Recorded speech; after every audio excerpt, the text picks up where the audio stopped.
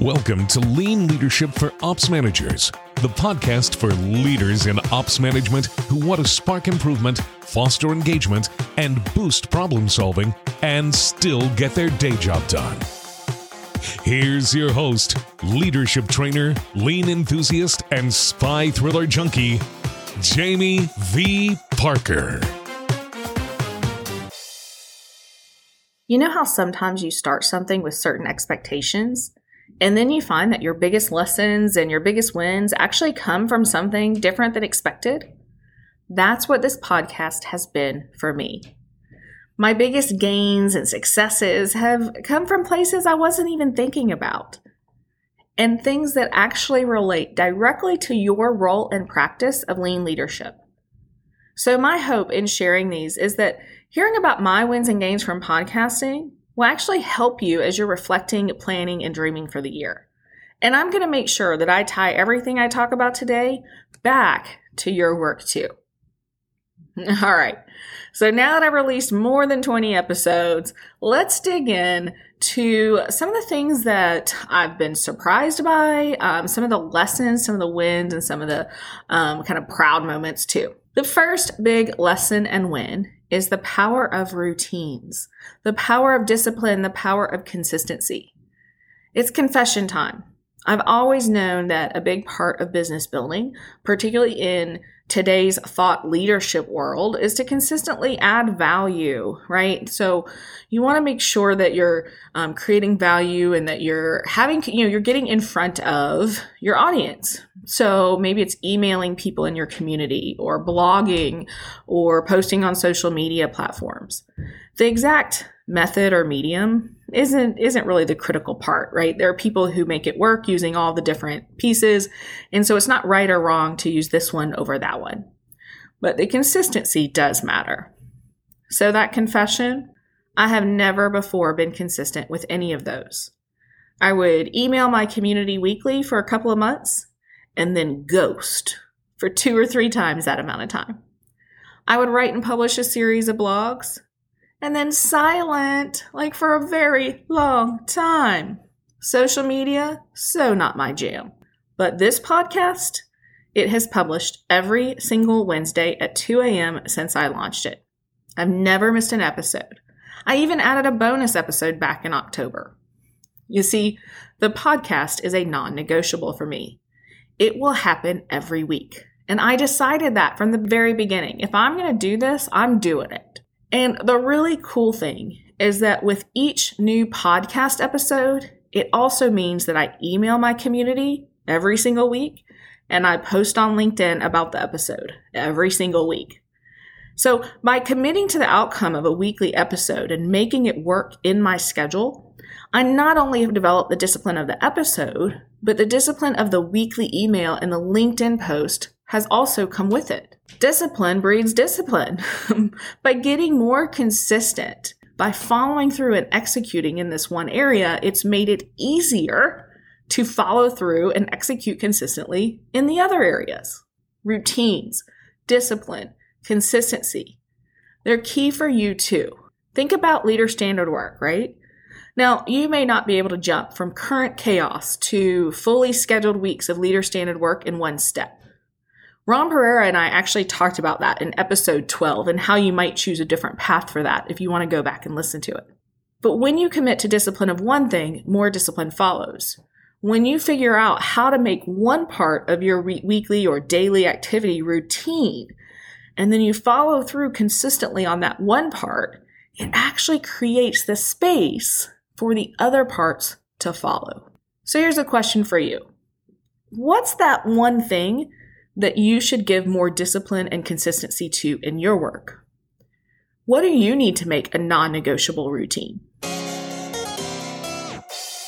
All right, part 2 of this whole discipline, routines, and consistency things. Simplify. Simplify, simplify, simplify. You see, my plan when I launched my podcast was actually to put every episode on YouTube as well.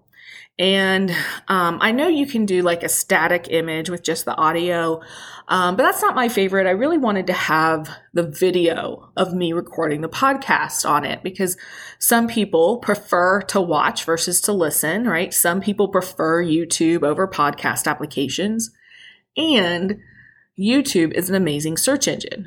I can actually have these episodes be found better if they're on YouTube and people are searching. So that was the plan. I don't know if you've noticed, but none of these episodes are on YouTube, and I'm going to tell you why. So what I would do is I would set up Audacity and set up my microphone, and I'd have, on the desk with the arm with the microphone and have my webcam. And then I would, in addition to recording the audio in Audacity to get better audio quality, I would record on Zoom in order to get this video. And I tried this for several episodes. I'm like, we won't publish it at this time because, Meg, who produces my podcast episodes, and I were both, our schedules were full, but we'll go ahead and record them so we can go back to it and then kind of publish them. So I did those for the first 3 or 4 of those. I was doing it. And let me tell you what happened is it complicated things, and it actually made it harder to do. First of all, I was like, oh, wait, I know, I'm supposed to record this podcast episode, but I can't because then I got to do my hair, got to put makeup on because I'm going to be on camera. Or I would be recording and I would start to worry about, do I have what does it look like on camera? And it would actually take my focus and attention away from you, the listener. Whereas when I was just recording with audio, I can just think about you being on the other end of this listening and really focus on creating value for you. But the video component was adding this other piece. And it was taking longer for me to set up and be like, oh, nope, that's not the right camera angle, or I got to set this up. And it just made it more complicated, which meant I was starting to put it off. And I know I'm supposed to be doing this at this time, but I'm going to put that off until tomorrow because of whatever. And I actually had to decide, what's the value of the YouTube? And is that something I want to do right now? And thinking about particularly what's the value of the podcast? Why did I start the podcast? And so I actually made a decision that I was trying to make this podcast too complex by also making it a YouTube channel. And that in reality, I need to focus on doing this one thing well in this one medium, and I'm going to nail this one medium. I might start a YouTube channel down the road. I might add video recording of this down the road. Those are all options to explore further. But I was overcomplicating it. I was adding in extra layers that didn't have to be there. They didn't need to be there. When I simplified, then I could follow through on the discipline and the routines and the consistency. So here's my question for you. What is too hard in your work right now? What could you simplify in order to get more of the right things done? All right, next up, imperfect action. We talk about this in Lean all the time, right? Taking imperfect action. Don't let best get in the way of good. Learn through doing. Fail forward. We talk about it a lot in my women's entrepreneurship circles too. And when it comes to iterating my way through problem solving with clients, I'm game. But when it comes to me personally, my core innate personality starts to shine through a little bit. You see, I'm a planner. I'm a researcher. I'm a high C. I might have some perfectionist hangups. Not only did I never earn anything lower than an A in high school, I also graduated as valedictorian in my college class with all A's. My natural tendencies are to strive for achievement and perfection. So I actually have to really work to keep that in check. Well, guess what it takes to publish a podcast episode every week? That's right, imperfect action. Being okay with good enough. Putting out grade B work because it's valuable for someone now, instead of spending 3 weeks, 4 weeks, 5 weeks perfecting it to an A. The big thing about this is how the repetition and practice of imperfect action helps me take imperfect action in other areas. It frees up time and bandwidth for me to better serve my client without being burnt out from working all day and night. And here's the biggest lesson of imperfect action that I want you to hear. Ready for it? I learn more through imperfect action than I do from planning. Think about a podcast episode. Sure, I could write and rewrite and edit and then ask someone else to look over it and then do more research and then update it again and then hope that I've, kind of worked out the kinks so that when I record it, it's all good. Or I can release the episode, get feedback from the actual episode, talk about it some more on a different episode. And after I've gotten a few episodes on the similar topics, I've learned more about how I want to frame that topic and what resonates and what doesn't. I learn more from acting than I do from endless planning. As an example, think about this in terms of daily meetings or shift titles. Let's say you're getting ready to start daily meetings. You could spend week after week after week planning out the agenda and making version after version of the board. Or you can get a rough framework and then start taking that imperfect action. The act of doing is what will inform you as to what your agenda really should be and what visual management would actually help. So we actually talk about this in episode 15 with Meredith Fisher and Stephanie Hill, where we talked about improving daily meetings. But I really want you to think about what do you learn from planning and researching versus what do you learn from doing, from taking imperfect action? Here's the question for you. Where are you stuck in planning and researching and trying to figure it all out before you take action? Where do you need to learn by doing instead? This last topic probably stems from the whole perfectionist achievement thing I just talked about and some self-esteem issues. You see, I know this is hard to believe. I'm kind of socially awkward. I'm a big introvert. And I don't really know how to have small talk, and I'm pretty private and hold things close to the chest. And so growing up, I didn't have a lot of friends. I didn't really know how to make friends. And I played softball in high school, but I wasn't a tremendous athlete.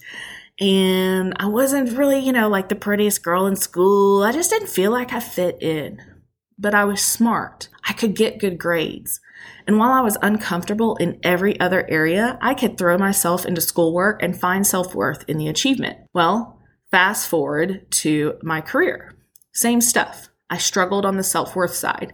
So I threw myself into work, promotion after promotion after promotion. Achievement, it's what I told myself was the proof that I was worthy.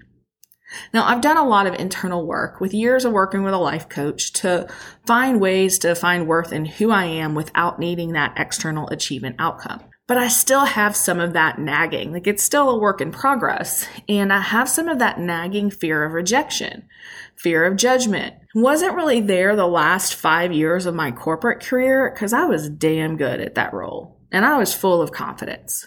But in this new entrepreneurial space, I still struggle with it, particularly when it comes to putting myself out there in highly public arenas. It doesn't really bother me when I email my community or speak at a conference or facilitate a workshop or work with clients, because those are narrower audiences that have kind of been vetted. But social media and a public podcast, that brings up more of that fear for me. Now, yes, I get that if you're listening to the podcast, then you've self-selected in.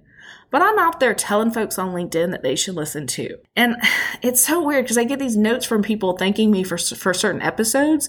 And these are people I've never met or interacted with. I have no idea how they would have found me.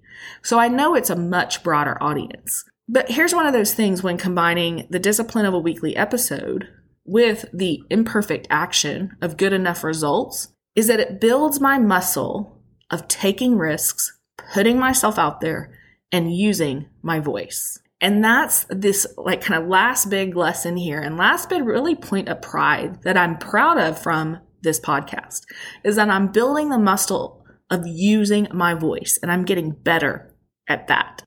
Now, I don't know if you have these same hangups. If you do, I encourage you to borrow some courage and confidence from this podcast process to find your voice and to take risks to use your voice. If you don't have this hang up, you may still find a lesson in this. If we want to get better at something, or more skilled, or more confident, or more capable, then we need to build that muscle. If you want to get better at stopping yourself from telling the answer, and instead asking good coaching questions to help team members become better problem solvers, then you have to build your asking good coaching question muscle. You got to build your stopping yourself muscle. If you want to get better at giving reinforcing feedback so that team members feel valued and execute more of the helpful improvement behaviors you want, then you have to build your reinforcing feedback muscle. The first 10 episodes I released, I was so nervous. I would physically feel uncomfortable every Wednesday. Now, I don't feel that way. Now I feel good about sharing and contributing to the conversation about lean leadership. The confidence didn't come by building the skill of podcasting. I still have tons to learn and improve to become an excellent podcaster. The confidence came from building the muscle of using my voice, building the muscle of taking risks, from building the muscle of putting myself out there. Now I know that I can focus on actively improving my podcasting skills because I've worked past the drama of feeling sick to my stomach by taking a risk, by putting myself out there. So 2 questions for you. Are you using your voice to contribute and add value? And what muscle do you need to build? All right, let's recap. This podcast, my first podcast, launched on August 26th. I initially started it as a way to connect and create and teach and get visibility, since all of my conference appearances were abruptly canceled in 2020. But there are some amazing lessons and big wins that I've found through the process of producing this podcast for you. All right, first, discipline, consistency, routines. Second, simplify. Third, take imperfect action. And fourth, build the muscle you need. For me, I needed to build the muscle of using my voice. Now, what are your next steps? I gave you a few questions to reflect on through this episode. You don't have to answer all of them. I just want you to think about what resonated the most with you and just pick 1 or 2 to reflect on. And then do what? Take action, even imperfect action. Extra credit. Share the episode with a colleague and have them take this next step too and discuss it together. I'm going to give you the questions again in case you need them. And of course, you can find them at the show notes, processplusresults.com/podcast.